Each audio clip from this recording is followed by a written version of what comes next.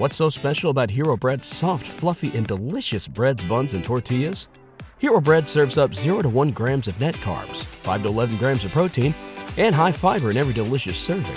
Made with natural ingredients, Hero Bread supports gut health, promotes weight management, and helps maintain blood sugar. Hero also drops other limited edition ultra-low net carb goodies like rich, flaky croissants and buttery brioche slider rolls. Head to hero.co to shop today. This podcast episode is brought to you by Coors Light. These days, everything is go, go, go. It's nonstop hustle all the time. Work, friends, family expect you to be on 24/7. Well, sometimes you just need to reach for a Coors Light because it's made to chill. Coors Light is cold lagered, cold filtered, and cold packaged. It's as crisp and refreshing as the Colorado Rockies. It is literally made to chill. Coors Light is the one I choose when I need to unwind. So when you want to hit reset, reach for the beer that's made to chill. Get Coors Light in the new look delivered straight to your door with Drizzly or Instacart. Celebrate responsibly. Coors Brewing Company, Golden, Colorado. This should be played at high volume, preferably in a residential area.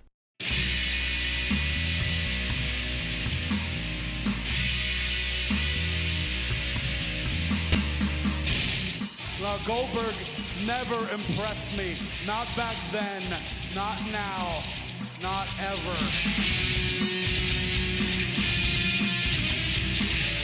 Hey guys, welcome to Top Rope Nation, presented by TopRopePress.com. I am Ryan Drosty, your host as always, joined here by my two trusty sidekicks. First off, I'm joined by the unofficial winner of the 1993 WCW Battle Bowl himself, Mr. Justin Joint. Justin, you still got that trophy? Oh yeah, you know it, buddy. Although I preferred the 91, but you know, and just for all those kids out there, despite what Kyrie Irving and AJ Styles believe, the world is not flat. What the hell kind of country is this? Oh, okay. Kyle, you're a Cavs fan. We're going to have to get to this one here. He was saving that one. Yeah, I'm also a world is round fan. It's an interesting. I think people should do their own research, man. And then, hopefully they'll either back my belief or they'll kind of throw it in the water. I think it's interesting for people to find out that. You've seen pictures of the planet, though, right? Like it's a circle. So I've seen a lot of things that that my educational system has said that was real and turned out to be completely fake. That's bad. I hope he's just like, in a week is like, surprise, like you guys are all dumb. You really thought I thought the world was flat. And then AJ, a week later with Brian Razin on him, I was like, oh my God, this is a thing. Don't you guys think it's interesting? Anything that's labeled a truther is like a complete lie. Like, it's a flat earth truther. You mean like someone who's just wrong. You know, like anyone who's a truther is just completely wrong on whatever subject they're talking about. The guys that think the Survivor Series 97 was a massive work. What do you think about that? There's no way. No, it's not. No. It would have come out. I mean, like, remember for years, like Shawn Michaels was like, oh yeah, I didn't know. And then eventually everyone's like, the jig's up, dude. And he's like, yeah, I know. No, they're not going to keep that secret. Like, why? Well, if it didn't come out during the Owen Hart wrongful death lawsuit, it definitely was legit. No, like it's like why would they do that? Like, yeah, Brett was sent to destroy WCW. It's like, no, like no, they destroyed him. I'll tell you that much. That's for sure. Yeah, we could do a whole show on. Maybe we will. Maybe we'll do a whole show just for Patreon supporters on the misuse of Bret Hart and WCW. I could do for like 3 days. I'll do a telethon on 1998 WCW and the 72 things in that year alone. It's just going to be Kyle talking about it while me and Ryan are in the background crying. Yeah. Just like leave me like just stunned. I've never seen a company flush more money down the toilet. You know, as much as people bitch about WWE booking today, it's like the greatest booking of all time compared to 1998 WCW. I think we definitely have to do this. Let's plan on it. You guys, if you are a Patreon supporter, patreon.com/TopRopeNation, we're going to do it exclusively for you. And if you're a Patreon supporter, you're also watching us live right now on YouTube. Technical difficulties and all. You saw me get booted off the stream here a minute ago, but we're back live. By the Montreal Truthers. Yeah. So if you want to watch us every Thursday night live on YouTube, 24 hours before the audio only podcast version of the show goes out, head on over to patreon.com/Top Rope Nation. You can read about how you can get access for as little as $1 per month. So guys, this week for wrestling, I thought television wise, it was another solid week. The news has been a little bit slow, but we started things out with Raw on Monday night, and you're never going to have, or it's going to be very difficult to have a 3-hour television show that's just great from start to finish. They've done it occasionally, but few and far between. I thought this was a pretty solid edition of Monday Night Raw, and I wanted to get your takes on what you guys thought. Justin, what do you think of Raw Monday night? For me, it was great beginning, great end. The middle was okay, but I mean, just Kevin Owens promo and the Braun Strowman Big Show match alone is enough for me to say great Raw. Kyle? Yeah, I would agree with the highlights too. Owens was a star. I think, I didn't get a chance to come on last week, but that Festival of Friendship segment was obviously an all-timer. And I think, you have that and then Owens promo this week. You could argue that this is the best work Owens has done being on the main roster, I think. He's set up the Goldberg match really well, and Justin brought up, Braun Strowman. I would argue that no one's benefited from the brand split more than Braun Strowman. Oh, yeah. He's been booked very well. I know that some people still out there roll their eyes, big man, whatever. They don't give it a chance. I just don't see how you don't think Braun Strowman's been a complete home run, really, since the brand split. I think no one's been booked better over the last 9 months or whatever than Braun Strowman.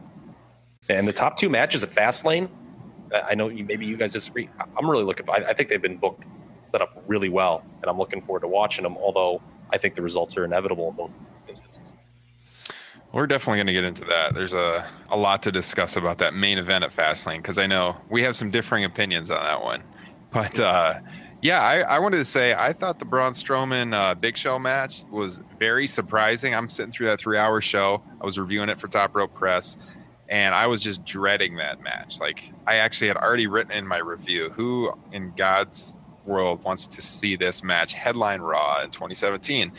And I was wrong. I got to say, it was a good match. It was two big guys. Big Show is in unbelievable shape right now. If you've seen the pictures he's been posting and with the side-by-sides on Instagram and Twitter, super good shape. Getting ready for that big match with Shaq at WrestleMania. That's supposedly the plan. Yeah, hold on. I don't know if that's definite. Yeah, they haven't officially announced it, have they? Well, they did online, like a long time ago, like 10 months ago or something. But yeah. You would have thought they would have brought it back up. And I've heard things that there's some questions on Shaq's commitment level to the match, and that WWE maybe got kind of cold feet. They're like, yeah, is this necessary? And when you look at the card, I know 2 weeks ago when I was on, we talked about how, what a massive card this is going to be. Justin ran through the guys who may not even be on the main show. Is there even room for a Big Show Shaq match? Is it necessary? What's it going to do? And no, and nothing are the answers. And would you want to beat Big Show like they did Monday night if he's going to do this thing with Shaq? I don't think that match is a definite by any means. Well, I think it's one of the reasons why Show has at least got in the shape he's in. I think he's motivated for it. Yeah, maybe they didn't tell him. Maybe they're going to be like, too bad you didn't do this in 01, Paul, but. Well, I see that the NBA on TNT signed Chris Bosh, so it looks like Shaq could take a little leave of absence, and they probably wouldn't miss him very much. True. He could. Yeah, because I think there was just, again, like I said, there's been some discussion when I hear about the commitment level from Shaquille O'Neal for this show. I think he just kind of wanted to show up, and they're like, that's not how this works. Otherwise, every celebrity in America would try to do something like this. Yeah. Not every celebrity, but a lot more. Yeah, well, there's all these other guys that are either back or coming back, like Finn Balor, who we're going to talk about later on the show, that he has no spot on WrestleMania as of right now. So I don't think there's a legitimate reason that Shaquille O'Neal should be featured in the ring and Finn Balor be sitting on the sideline. It's for sure. It's not like Shaq's going to job to Big Show, and it's not like Big Show's a guy that you really want to just like get restarted again. You know, I mean, again, getting back to my point with the big men, it can be overkill if you have too many. But Strowman stood out because he's, you know, was kind of the only one really in that role, the old monster gimmick, and it worked because of that. And it's kind of his role now. You know, there's, you know, you hate to say it, the Big Show. You know, you mentioned Big Show main eventing in 2017. Been in this company for 18 years. Mm-hmm. You know? Yeah. Yeah, the match itself on Raw, like I said, shows you how far Strowman's come in the ring in the last year. You go back and you watch like any of his matches on television a year ago, he was a mess in the ring, and he is way more than competent right now. I thought he came off really well in the match. Just anything that stood out to you in that main event? Well, I mean, these two monsters were chain wrestling. Braun Strowman's kick up from the wrist lock was awesome, and yeah, it was just all really well done. Even Big Show kicking out of his running power slam was okay because it didn't look like he connected very well, and then he hit him with the second one. And of course, Captain Body Armor had to come out like a jerk after Braun Strowman just had his biggest match ever and try and beat him up like a jerk. You know, those two have been having good matches in the house shows reportedly. I mean, like, good's a relative term, but they've been getting good reviews whether or not they were doing body slam matches or whatnot, just being Show and Strowman. I mean, believe, you know, the reviews had been, you know, kind of like, wow, this was better than I thought. Well, imagine even 6 months ago saying Big Show and Braun Strowman are going to headline Raw and the crowd's going to chant "This is awesome" throughout the match. Unthinkable. Well, "This is awesome" is, am I the only one who's like sick of that? Oh, like, it's overdone. No if doubt. I never heard of "This is awesome" chant again for the rest of my life, it would be okay. But they don't do it unless, you know, the crowd's really into the match. And the crowd was really into this match, which was surprising to me at first, but it was, like we said, it was a pretty well-structured match for two big guys, you know, and anyone that thinks the wrestling industry now should just all be undersized, athletic guys that are in pretty good shape, but, you know, not overly muscular. There's definitely a role for the Giants still in 2017 on these shows, and that shows you Monday night. Yeah, absolutely. But we'd be wrong if we didn't look at how this show started off with Kevin Owens, and one of the best in-ring promos I've seen in a long time. Everything about this promo I loved, just how simple it was, with Owens just in the ring by himself. The crowd's basically blacked out by the lighting, a spotlight on Owens. Just had like a really old school feel to it for me. And Owens just has, like, the way he addresses the crowd and looks at the mic, and everything about his delivery is perfect to me. Yeah. It had just a completely different vibe than what you would normally see on WWE. And, you know, the show started off with that great promo about the Festival of Friendship and Owens turning on Jericho. And for any Game of Thrones fans out there, at WWE creative _ish had a great tweet saying the Festival of Friendship was the WWE's version of the Red Wedding, which I thought was hilarious. It's perfect. But yeah, they just open up, you know, this is Kevin Owens, no entrance music, just him sitting in the ring with his suit. Doesn't mention Jericho at all. Brings up some great points against Goldberg. He's good at squash matches, you know, not lasting in the ring. The longer he's in a ring, the more faults you're going to see. And I think he made it, like, I think Goldberg's going to win. But he made it believable both in kayfabe and real that he could win. Kayfabe with the explanation of, you know, he's only good at squash matches. And in real, maybe Vince or somebody watched this promo and they're like, holy crap, Kevin Owens we knew he was good, but we didn't know he was this good. Maybe he should take the belt into WrestleMania. I hope that conversation happened so badly, but I'm skeptical. I think we all know Goldberg's probably going to win the title, and I very, very strongly believe that is the wrong move. I know Justin believes it's the wrong move. We talked about it on the show last week. Now, Kyle, we were talking off air. You're on the other side of the coin, so let's just jump into this right now. You believe Goldberg should go into WrestleMania as the Universal Champion? You can't beat Bill Goldberg at Fastlane. Yeah, you can. And no way. You're going to kill the like. No, you won't. You have a Brock Lesnar and Jericho run and just make it a giant schmoz. No, I wouldn't do that. That's exactly what I would do. I'm with Justin on this one. No, this needs to be.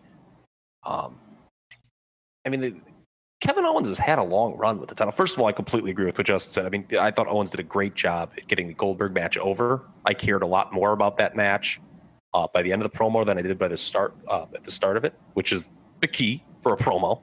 Just in case if anyone forgot about that, it didn't sound recited either. I think was something that was big. So many promos you're like, oh, Jesus, this guy's just writing what was given to him. That felt like what he thought. It did not feel like a recited, scripted promo. And a real key is between, what he was saying and what we saw last week. Last week's angle really must have touched a nerve because the crowd was booing Kevin Owens like they should have. Like it was very much the reaction WWE would have wanted Kevin Owens in that position to get, as the top heel. So, I thought it was good. But getting back to Goldberg now, it's the right call to have Goldberg win. Okay. You cannot beat Goldberg in Fastlane. Yes. Okay, and here's why. You just said the crowd is actually booing Kevin Owens. Yep. Owens Jericho is a hotter angle than Goldberg Lesnar.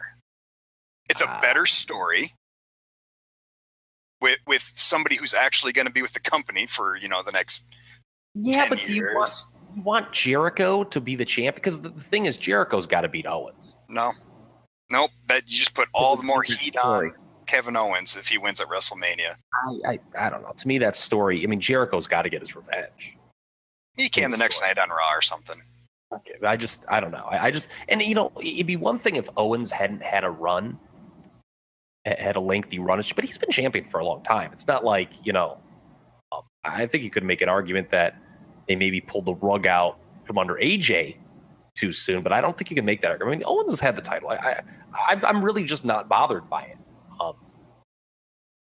It's the one thing that is interesting is moving forward is it seems like Brock Lesnar's going to be the champion coming out of WrestleMania. That I have more of an issue with. I would keep it on Bill Goldberg. I would. Oh, Jesus, God, no. No, he loses the next night on Raw. A company that has a hell of a time getting baby faces. When you got one over like Goldberg, you got to run with it. Yeah, I don't know though. I don't think. Yeah, you're talking about Goldberg being over. He is, but I think the fan interest, like Justin said, is way more into that Owens Jericho match than the prospective Goldberg Lesnar match. I don't know. I don't know. We'll see it. We'll see in the build. Here, let me ask you this: what match do you think will get a bigger reception at WrestleMania from that WrestleMania crowd? Goldberg Lesnar or Owens Jericho? Well, it'll depend how it's built between now and then, but I would actually still say Goldberg Lesnar. I disagree. Mark. Well, I'm the mark. Yeah. You're the mark.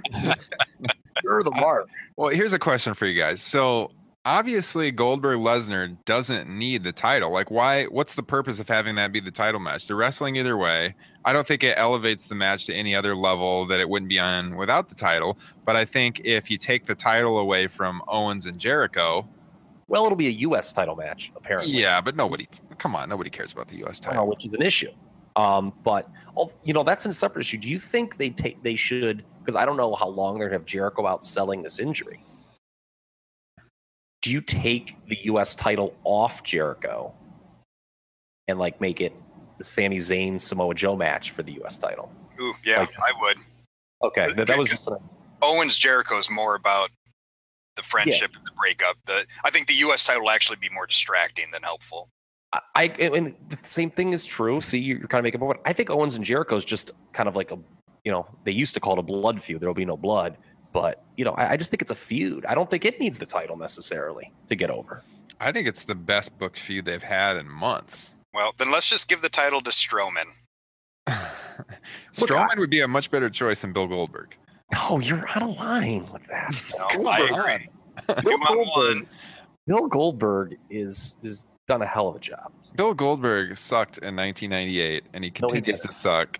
No, he didn't. 19 years later. Let me tell you something.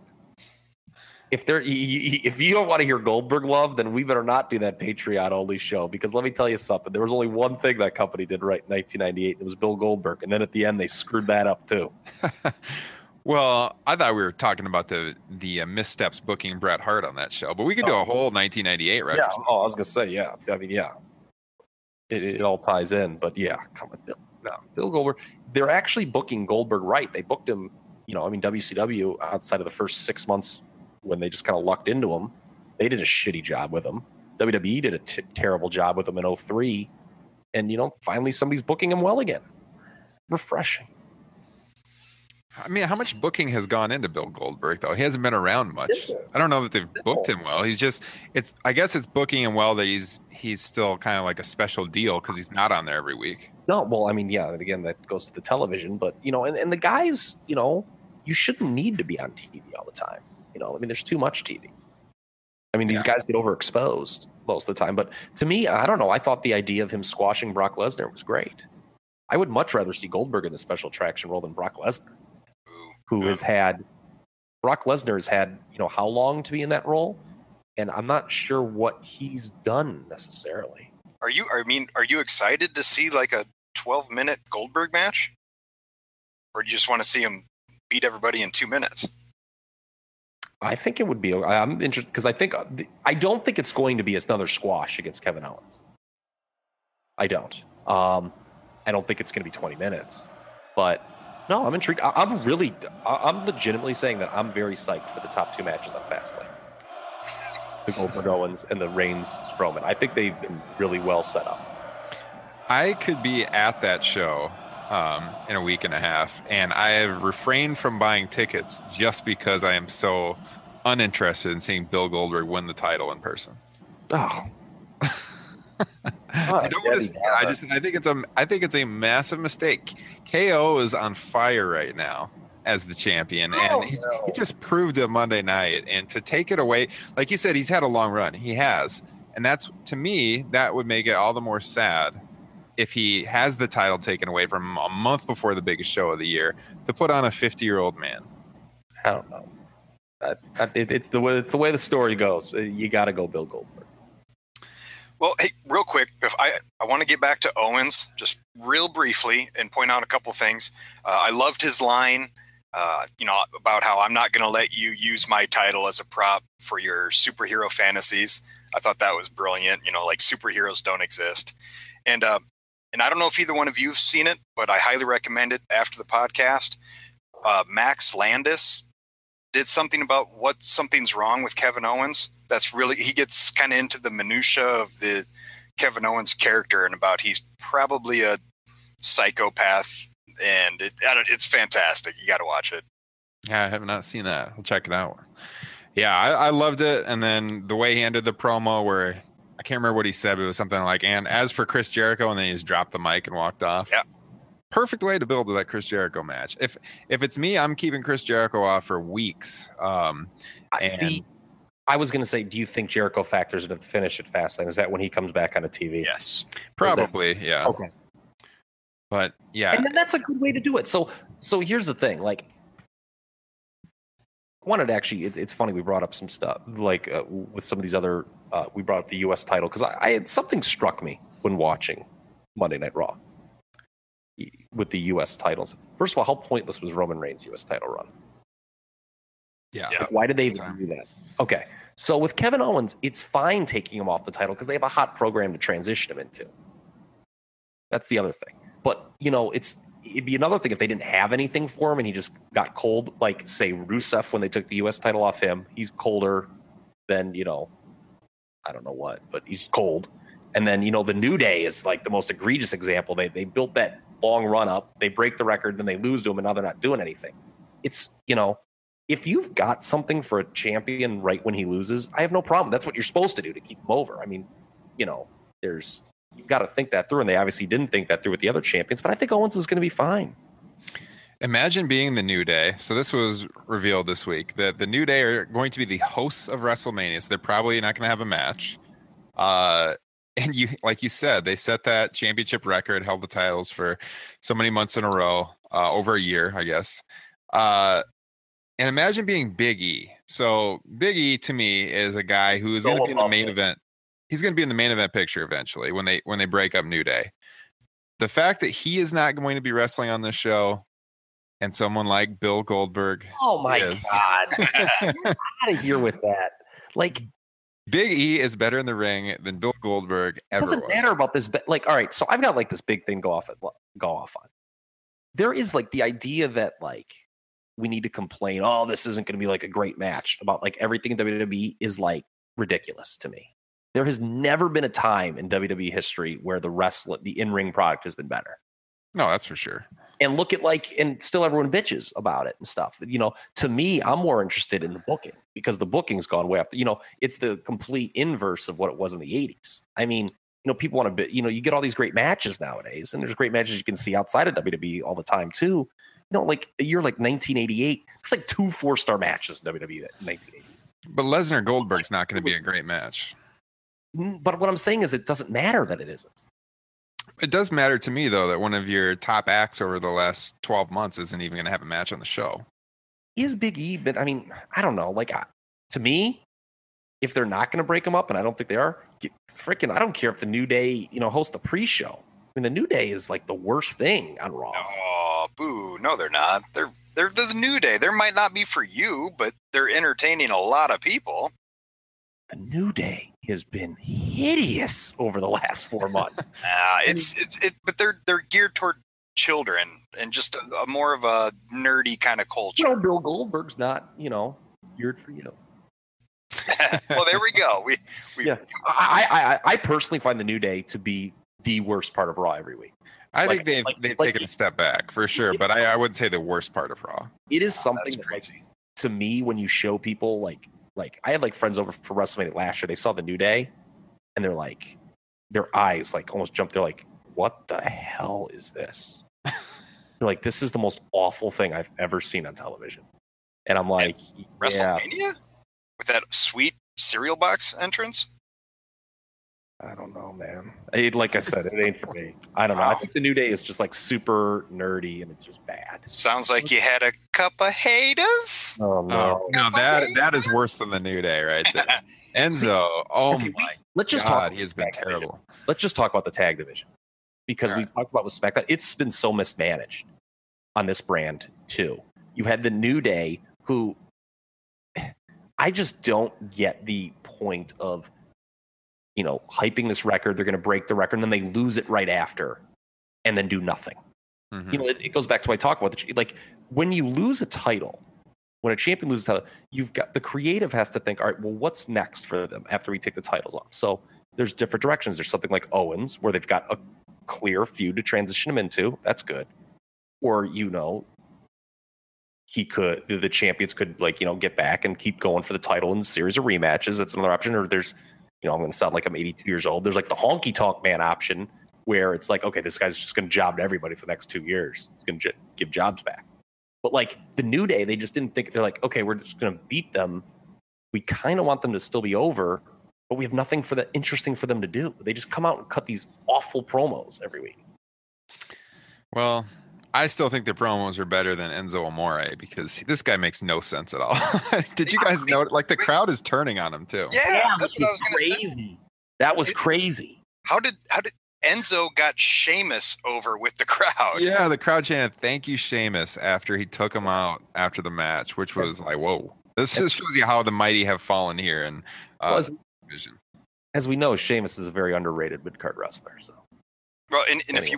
if we really want to talk about the tag team division, we've had our tag team champs get squashed by one person the past 2 weeks. Yeah, I had a big problem with that match on Raw too. So you got your tag team champions taking on Roman Reigns, and Reigns for a lot of the match was getting the better of them, and they went to a DQ finish where the chair got involved, and then Reigns basically destroyed him after the match. Which I gotta say, the spear was it Enzo coming through the air out of the corner? That was pretty cool. pretty cool spot. But still, the booking is leaving a lot to be desired. Well, at least they didn't beat him in the match, I guess. I mean, but it was straight out of like 2001, 2002 when they used to do that all the time. They had like a top guy beat the tag team champions 1-on-2. Remember that? That was not wise. Yeah, but the tag team division, it's just so weird the way they've done it. They Anderson and Gallows, what an odd time it was for them to get restarted and win the titles. Yeah, 6 months too late. Yeah, and it felt like Sheamus and Cesaro were kind of just getting their feet wet and getting going. Now they're just kind of like, it's the same thing. Or, are they getting along this week or not? And like, that's kind of going nowhere. And you guys mentioned Enzo and Cass have lost, a team that when they made their main roster debut, I'm like, okay, Anderson and Gallows are the transition team from New Day to Enzo and Cass, is what I would have thought. But they didn't do it that way. And to me, Enzo and Cass have lost a ton of steam. Anderson and Gallows aren't as over as they should be. And New Day is just, stupid now. I'm going to have to cut that off, or you guys are going to go back and forth on that all night long. But I agree that New Day has taken a step back, but I just don't think they're the worst on the show. Enzo Amore is like cringeworthy to me. And have you seen his tweets lately? Yeah, the one before Raw was just crazy. Make no sense at all. This guy's in that KFC commercial. Good God, is that awful? He's got good enough delivery, though. I mean, I don't know. I guess to me, what they remind, like, everyone craps on like how he's not good in the ring and he's not good in the ring. But like, can't they be like new age outlaws competent in the ring? Like the New Age Outlaws, that whole act, if you remember, it was all the ring introduction. Then everyone sat on their hands during the matches. I just don't understand why. To me, like that was the first thing I thought of when they started getting over on the main roster. I'm like, oh, they can have these guys kind of be like the New Age Outlaws, where it's all basically introduction, and they can just kind of take shortcuts their way through the match to keep it over. But apparently they're struggling to do that, and they bury Enzo so much. That's the other problem too.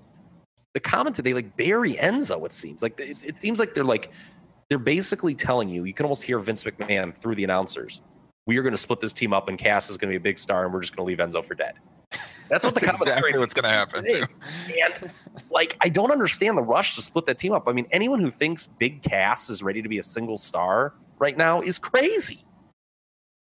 Yeah, crazy. Yeah, I agree. He needs more time. I think he's got potential, but he needs more time. Yeah, the rush.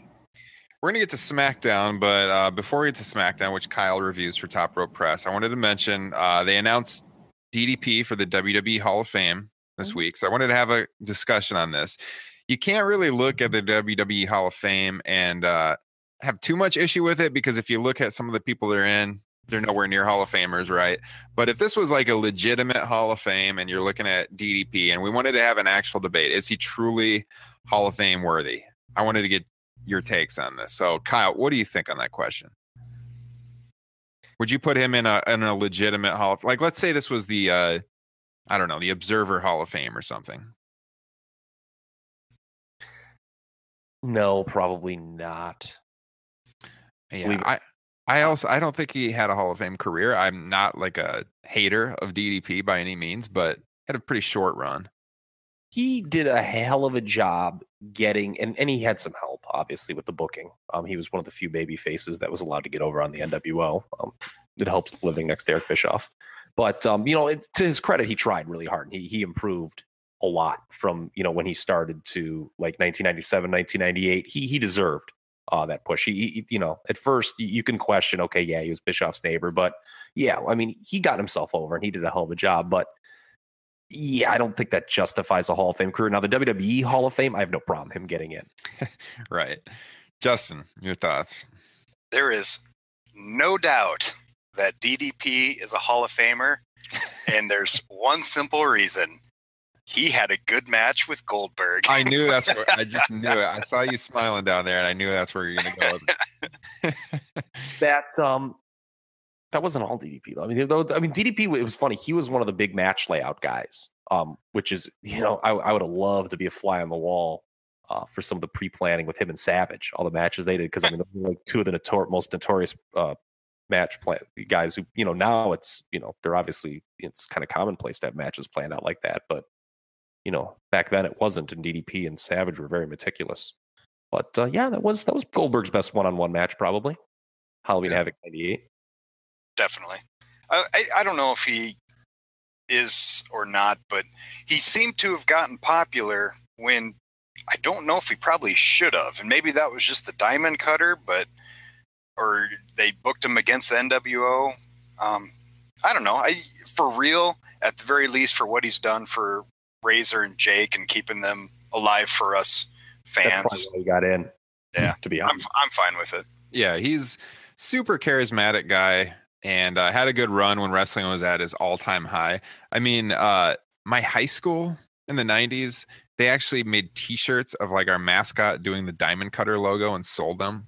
That's how over DDP was at the time. I think that was in like 98 or 99. So yeah, it was a brief run, but Hall of Fame career, I don't know, but it is the WWE Hall of Fame. So if you look at some of the other people who are in there, like Coco Beware, I was just about to say that. I think he probably deserves his place. Yeah, it's funny. Like I wonder if we're going to get to the point where just like a great majority of the guys who are over in that year, in the Monday Night Wars era, are just going to get in. It's kind of like the 80s WWF, where it's like, oh yeah, I remember this guy when I was a kid, and he was, a star. Let's just put him in, like Coco Beware. I mean, DDP is obviously much, DDP was legit headliner. Coco Beware was, yeah. One time he ever headlined was the 5 seconds he was in that Survivor Series 88 tag match. They're going to run out of headline names pretty soon. Yeah, that's what I was going to say. I mean, outside of Owen Hart, I don't know, or in guys that are currently wrestling, I don't know who they got to induct. I heard, is Rick Rude going in this year? I thought I heard that somewhere. Rumored, and they don't have anyone who's passed away yet, because they don't like to do too many of those. Yeah. They only like to do one They only like to do one posthumous one, and they don't have a female inductee yet, right? They always like to do one. Yeah, that's true. So, I think they are going to run out of names. Yeah, I'd heard about Rick Rude. Who had the more Hall of Fame worthy career, Rick Rude or DDP? Rick Rude. Yeah, Rick Rude for me. Is it? Because did Rick Rude had such an interesting career. Because everyone remembers his WWE, but he was actually much better in WCW. That's why, is because he had a pretty great run in both companies. Yeah. And then, he team with Manny Fernandez was pretty good. I guess it might be Rick Rude. I guess. Yeah. I think it's debatable, though. I think if you gave me time, I could make a argument. DDP was more over at his peak than Rick Rude ever was at his. Yeah, but he was babyface over. I mean, Rick Rude got heat. Is there anyone, Rick Rude, one thing with Rick Rude that's interesting, that's a great point, Justin, is career heel. You don't see anything like that now, where a guy's just like, the idea of Rick Rude as a babyface is just like, how?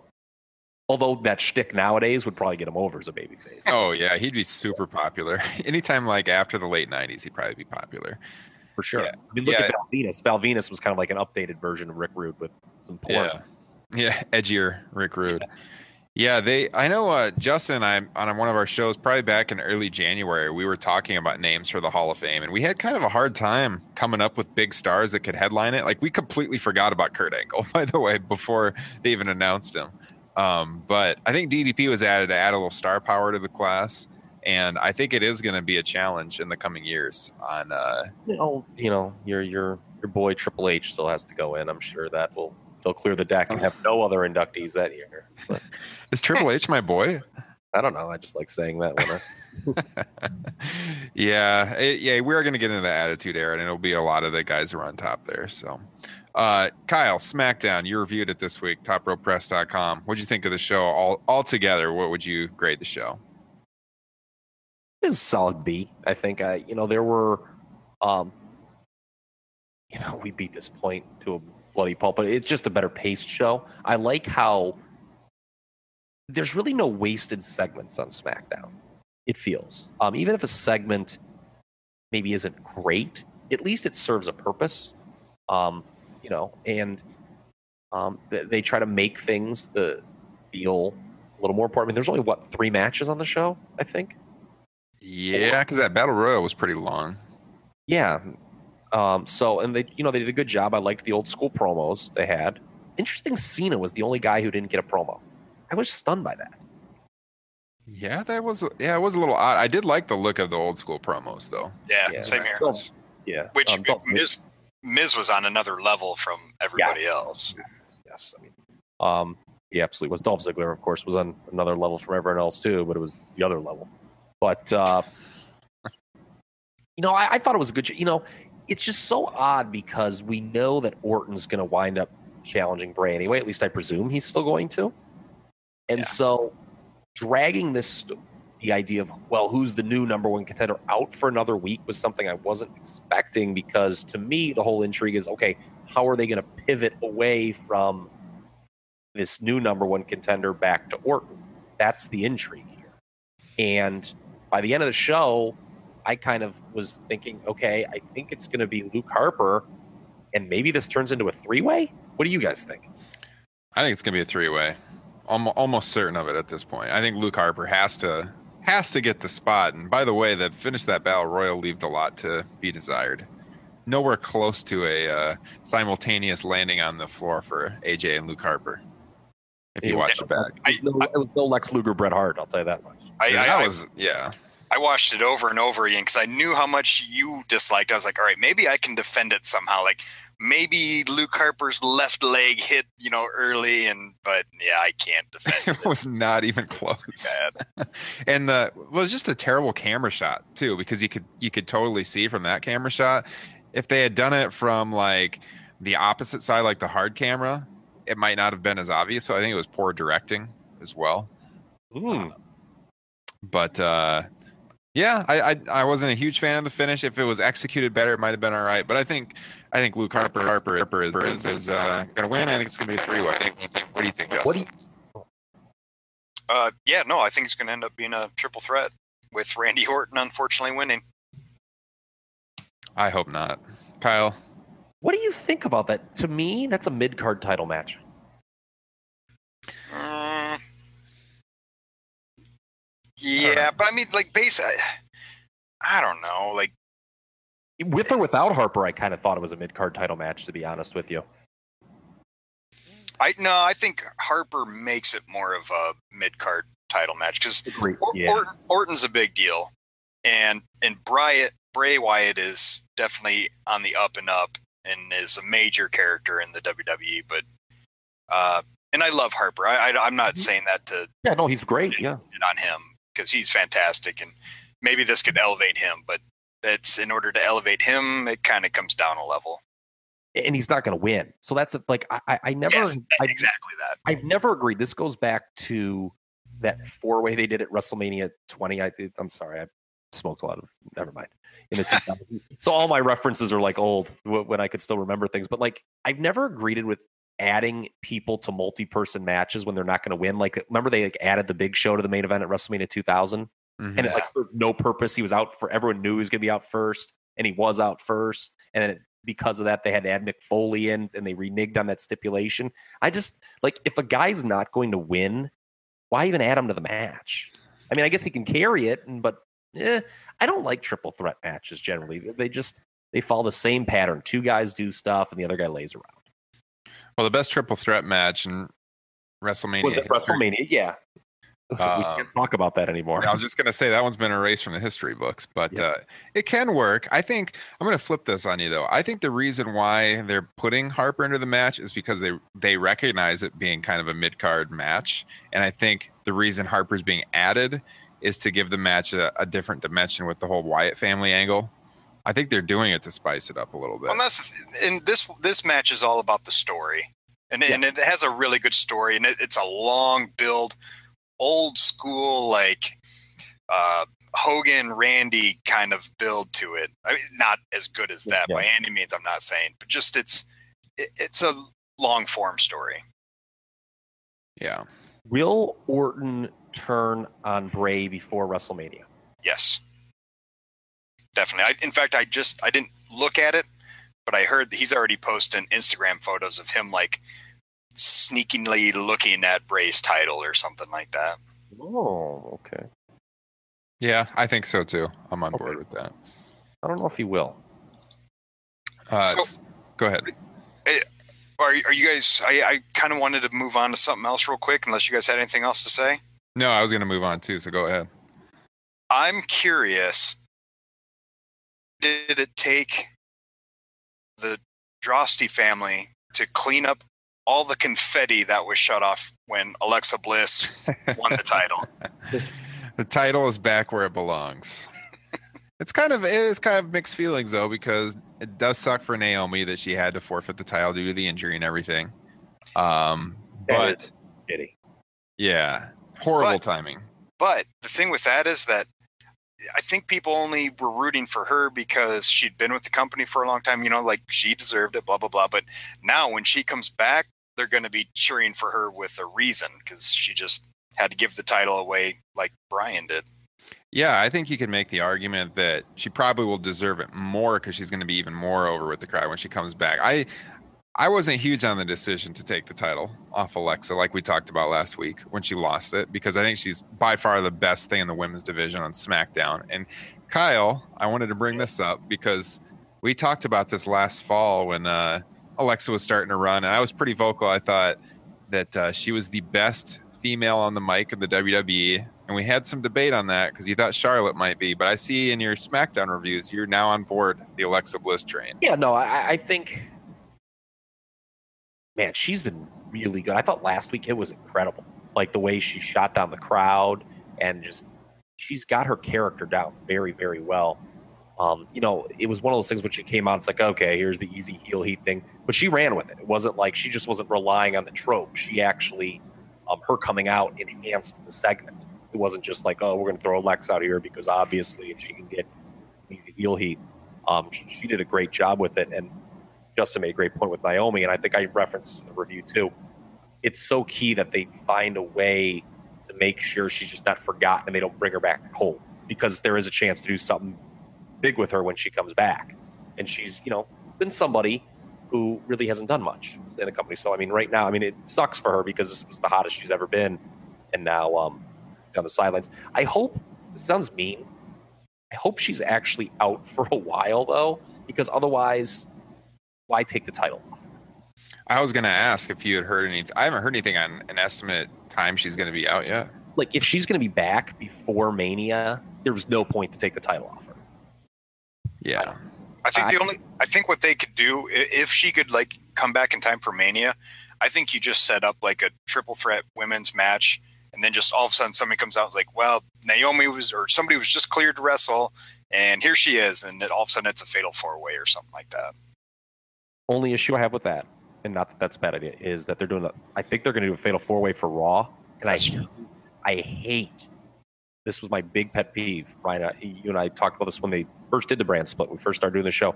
I hated in the first brand split when Raw and SmackDown would do fatal 4-ways for the tag titles on both shows and stuff. Like, what was that, WrestleMania 20? They did that and stuff. I just, it just seems like copying. Yeah. Well, I don't know where they're going. So where's Alexa take this into WrestleMania then? Becky, I assume. Yeah. That's about the only thing I can see. The only thing they have, really. What's that? The only thing they have. What else? I don't think if Naomi can't work Mania, I don't know what other story they have except Becky going for her title back. Yeah, it's true. Because there was talk that was going to be a triple threat, right? Prior. Yeah. So that makes sense. Then just be a singles match. Yeah. Well, I was not disappointed that Alexa Bliss won the title back, but it sucks for Naomi. So anything else on SmackDown that stood out this week, Kyle? Yeah, I think they set the wheels in motion for the mixed tag at Mania. The Cenas versus the Miz's. That's true. They had the brawl backstage, right? So Maurice ran it. Maurice needs to work on her pipe swinging ability. I'll say that. But she's learning, and I think a lot of people are like, "What? That's the John Cena match for Mania?" I think this could work. Yeah, I'm all in now. I'm actually excited. If I was booking this WrestleMania myself, that would actually be one of the matches now. I'm all in on that. I'm still not sold on it being a match for WrestleMania, but I think it has some intrigue. So there is a standout for me in SmackDown real quick. I really, really liked the Usos promo. It felt like their reinvention was really coming together, and I don't know, they felt fresh, and it had a little bit of an Enzo Cass feel to it, but outside of that, I thought it was terrific. Yeah, I thought honestly, they're one of the most interesting, maybe the most interesting thing going in the SmackDown tag division right now. If you went back to like September and you told me, I would say, man, the Usos are going to be way more interesting than American Alpha, I would have probably thought I was crazy. But yeah, I love what they've done turning them heel. I love the characters. I think they're playing them really well. And yeah, I thought the delivery on SmackDown was really good too. I can't be the only one. And it's funny that you said that, Justin, because when I was looking at my Twitter feed, when I reviewed the show, it was divisive about what people thought of the Usos promo. And I liked it too. Yeah, I liked it too. But am I the only one who's ever had the thought, man, if they ever turn Roman Reigns heel, how great would the Usos be as his flunkies? How great of a group would that be with Reigns flanked by the Usos? I thought like a year ago that's what they were going to do. Mm-hmm. But it never happened. I thought, yeah, I think that could be a really good, solid staple. I mean, that's, the Roman Empire. Exactly. So, yeah, SmackDown was a pretty good show. Raw was a pretty good show. I'd have to give the nod to SmackDown just because it's so much easier to watch this the 2-hour show. But I thought Raw was solid. It's been competitive. I mean, Raw, it used to be like, it was, calling SmackDown the show of the week was kind of a joke because Raw basically gifted it the honor. But it's been competitive for that honor over the last 3 to 4 weeks, I'd say. It's true. When I was thinking about this earlier before we did the show, and I knew I'd bring up which would be the better show this week, and I actually did have to kind of think about it and debate it in my head a little bit. So it's getting closer, that's for sure. I also wanted to mention, so we're recording this on Thursday night, and last night at the NXT tapings, Finn Balor returned in front of a live crowd, did a run-in.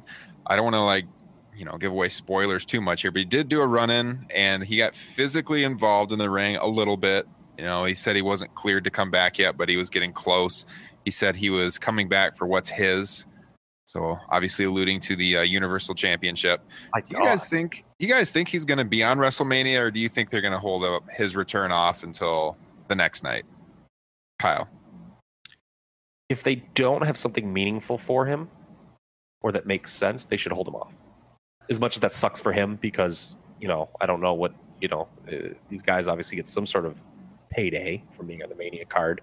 But, yeah, I just don't think, squeezing him in for the heck of it is worth it, really. And I don't know where he does fit in. Like, Justin, I'll throw it to you. Knowing what we think we know about the current WrestleMania card, who would Finn Balor's logical opponent be? Because there's his character from where he left off has 2 logical opponents, and both of them are taken. Who are those opponents? Kevin Owens. Because, he was and Seth Rollins, which is going to I wanted to have this discussion. Rollins was the guy who hurt him, and Rollins is a babyface now, a very poor babyface, I might add, but he's a babyface nonetheless. He's been better of late. Then he got hurt. But, what are they going to do with that? Are they just going to ignore that when Balor comes back? They can for now. That can be addressed later on. If I'm doing my little fantasy booking corner, I would actually continue the Strowman Reigns, let that go in there, and I would probably put Balor in there with Taker. Or you can switch them. Oh. Yeah, I agree. I would like the Undertaker angle personally, but yeah, I just like Kyle said, I don't see a place for him on the card, unfortunately. Apparently, they got plans for him at WrestleMania, though, according to Dave Meltzer. Uh-oh.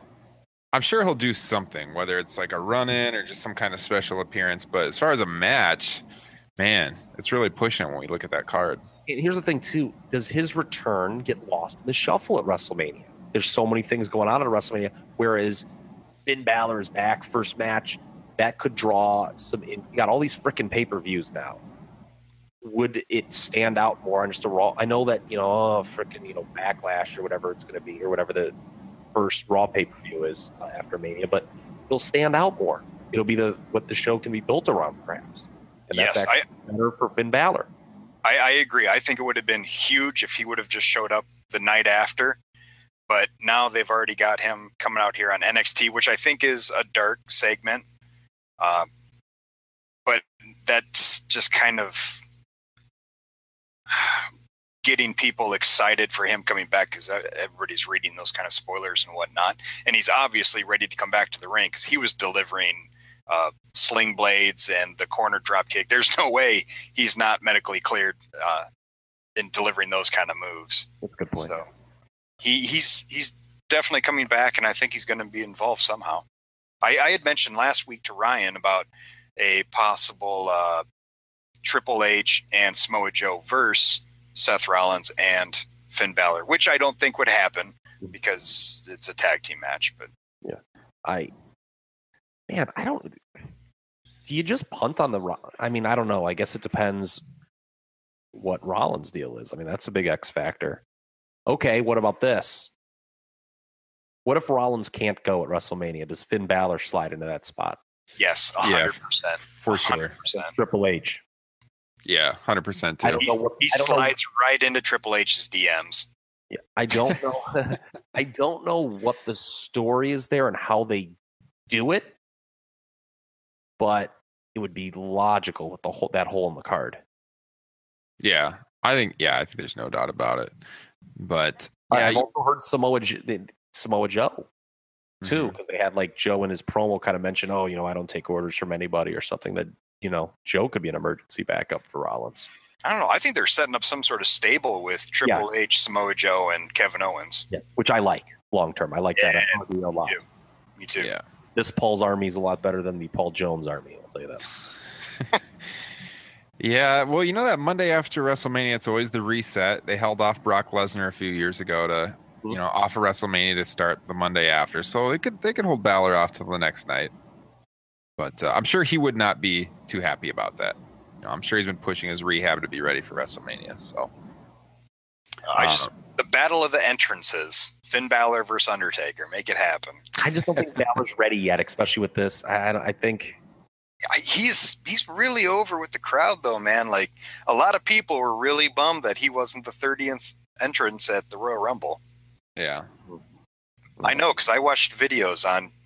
Yeah, you talk about marks. You talk about the marks. I'll tell you what, those people, man. No, yeah, he is going to be like, when he comes back, he's going to be right up there, top babyface of Raw. He'll be in the discussion for sure. I mean, he was going to be the face of Raw before the injury. Would you punt on the Rollins face turn and turn him back heel? Because I don't think he's been, like I said, I think he's been a failure in that baby. I mean, part of it is, when they turned him, it was a mistake, but too long. But would you do that and do Balor Rollins as a program with Rollins back in the heel role? I like Justin's idea there of teaming them up and then doing a turn to set up the feud. Well, and that's the thing is, really, he's outside of slamming the fans. He really hasn't been acting like a face. I mean, he kind of threatened Triple H's children in the promo a couple of weeks ago. It's like he's still kind of the whiny, entitled superstar. He's just not being a jerk to the fans. That's really the only difference. He's still kind of a heel. Yeah. Other than that NXT thing he did, where he came out of Takeover, I just don't know what he's done that's very good in the babyface role. Yeah.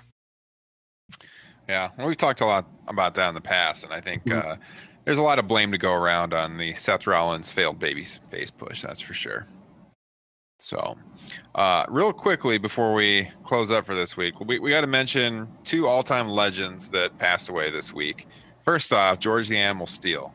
Kyle, you are a big-time old-school wrestling fan. You were showing off your Coliseum videos here on the video feed before we went live. Yeah, look at this. Inside the steel cage. Remember this one, folks? Oh, yeah. I don't think George Steele was on this one.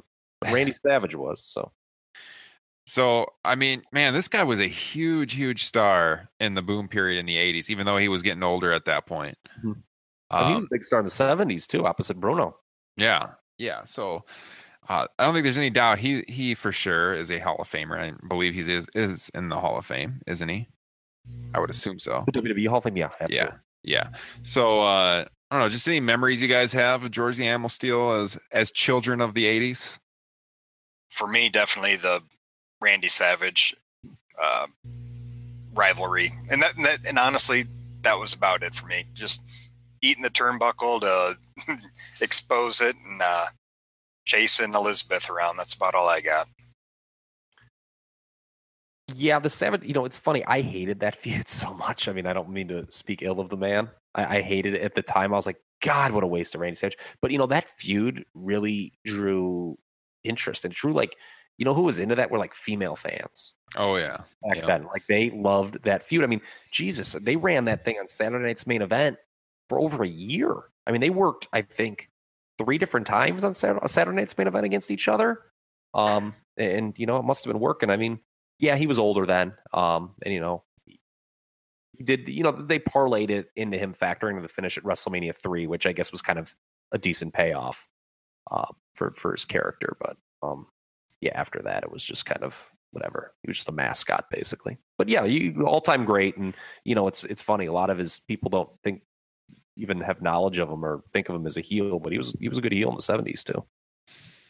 Yeah, I mean, I was pretty young at the time in mid to late 80s, but what I always think of with him, of course, is what Justin said: eating the turnbuckles, the green tongue, the feud with Savage. That's like one of the first things I remember.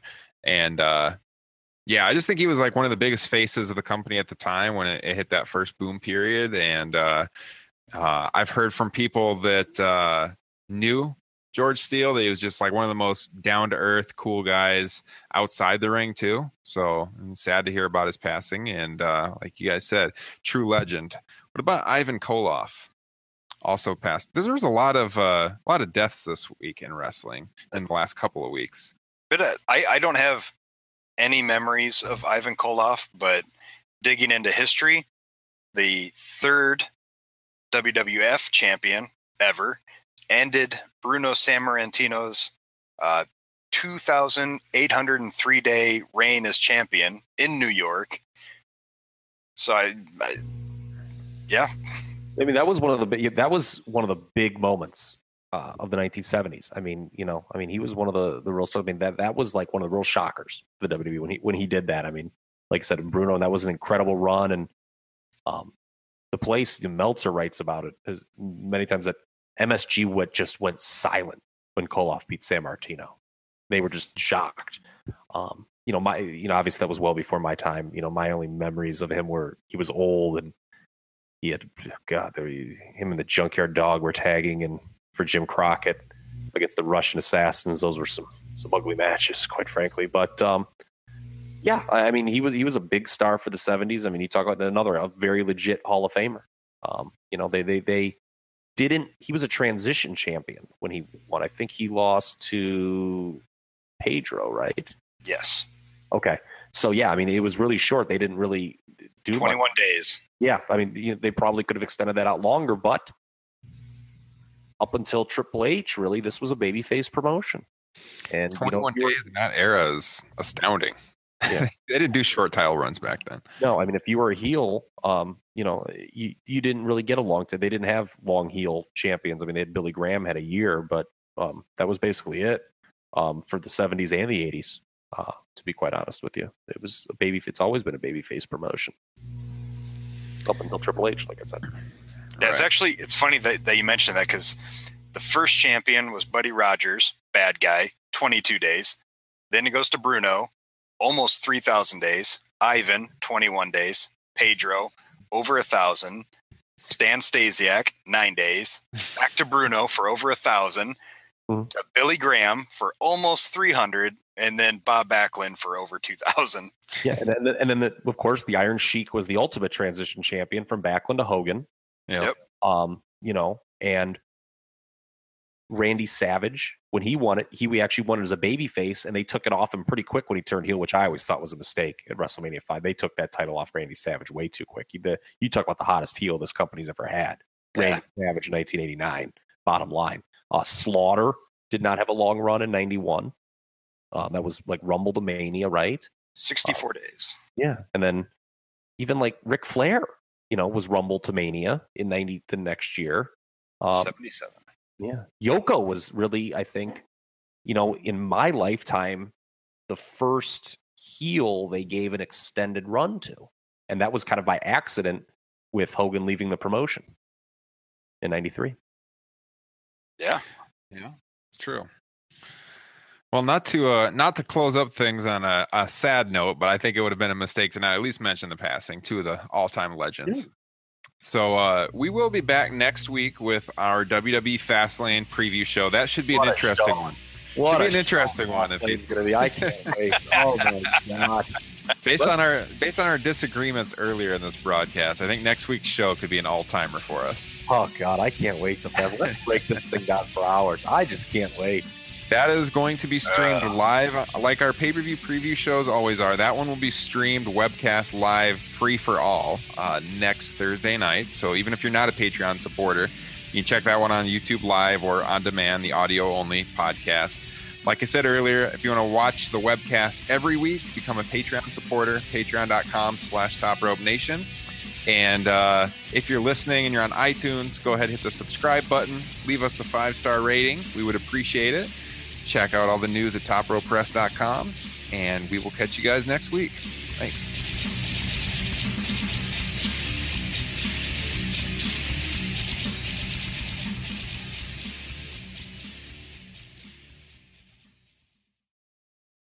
For the ones who get going when the going gets tough, and the ones who know we're tougher together.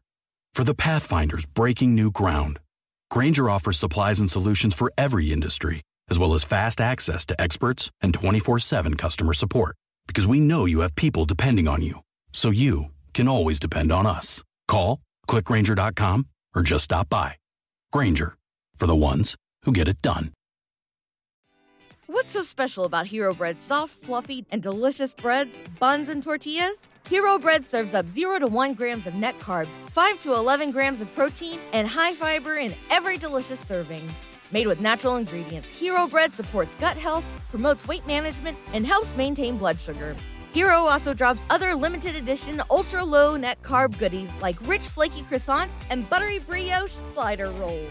Head to hero.co to shop today.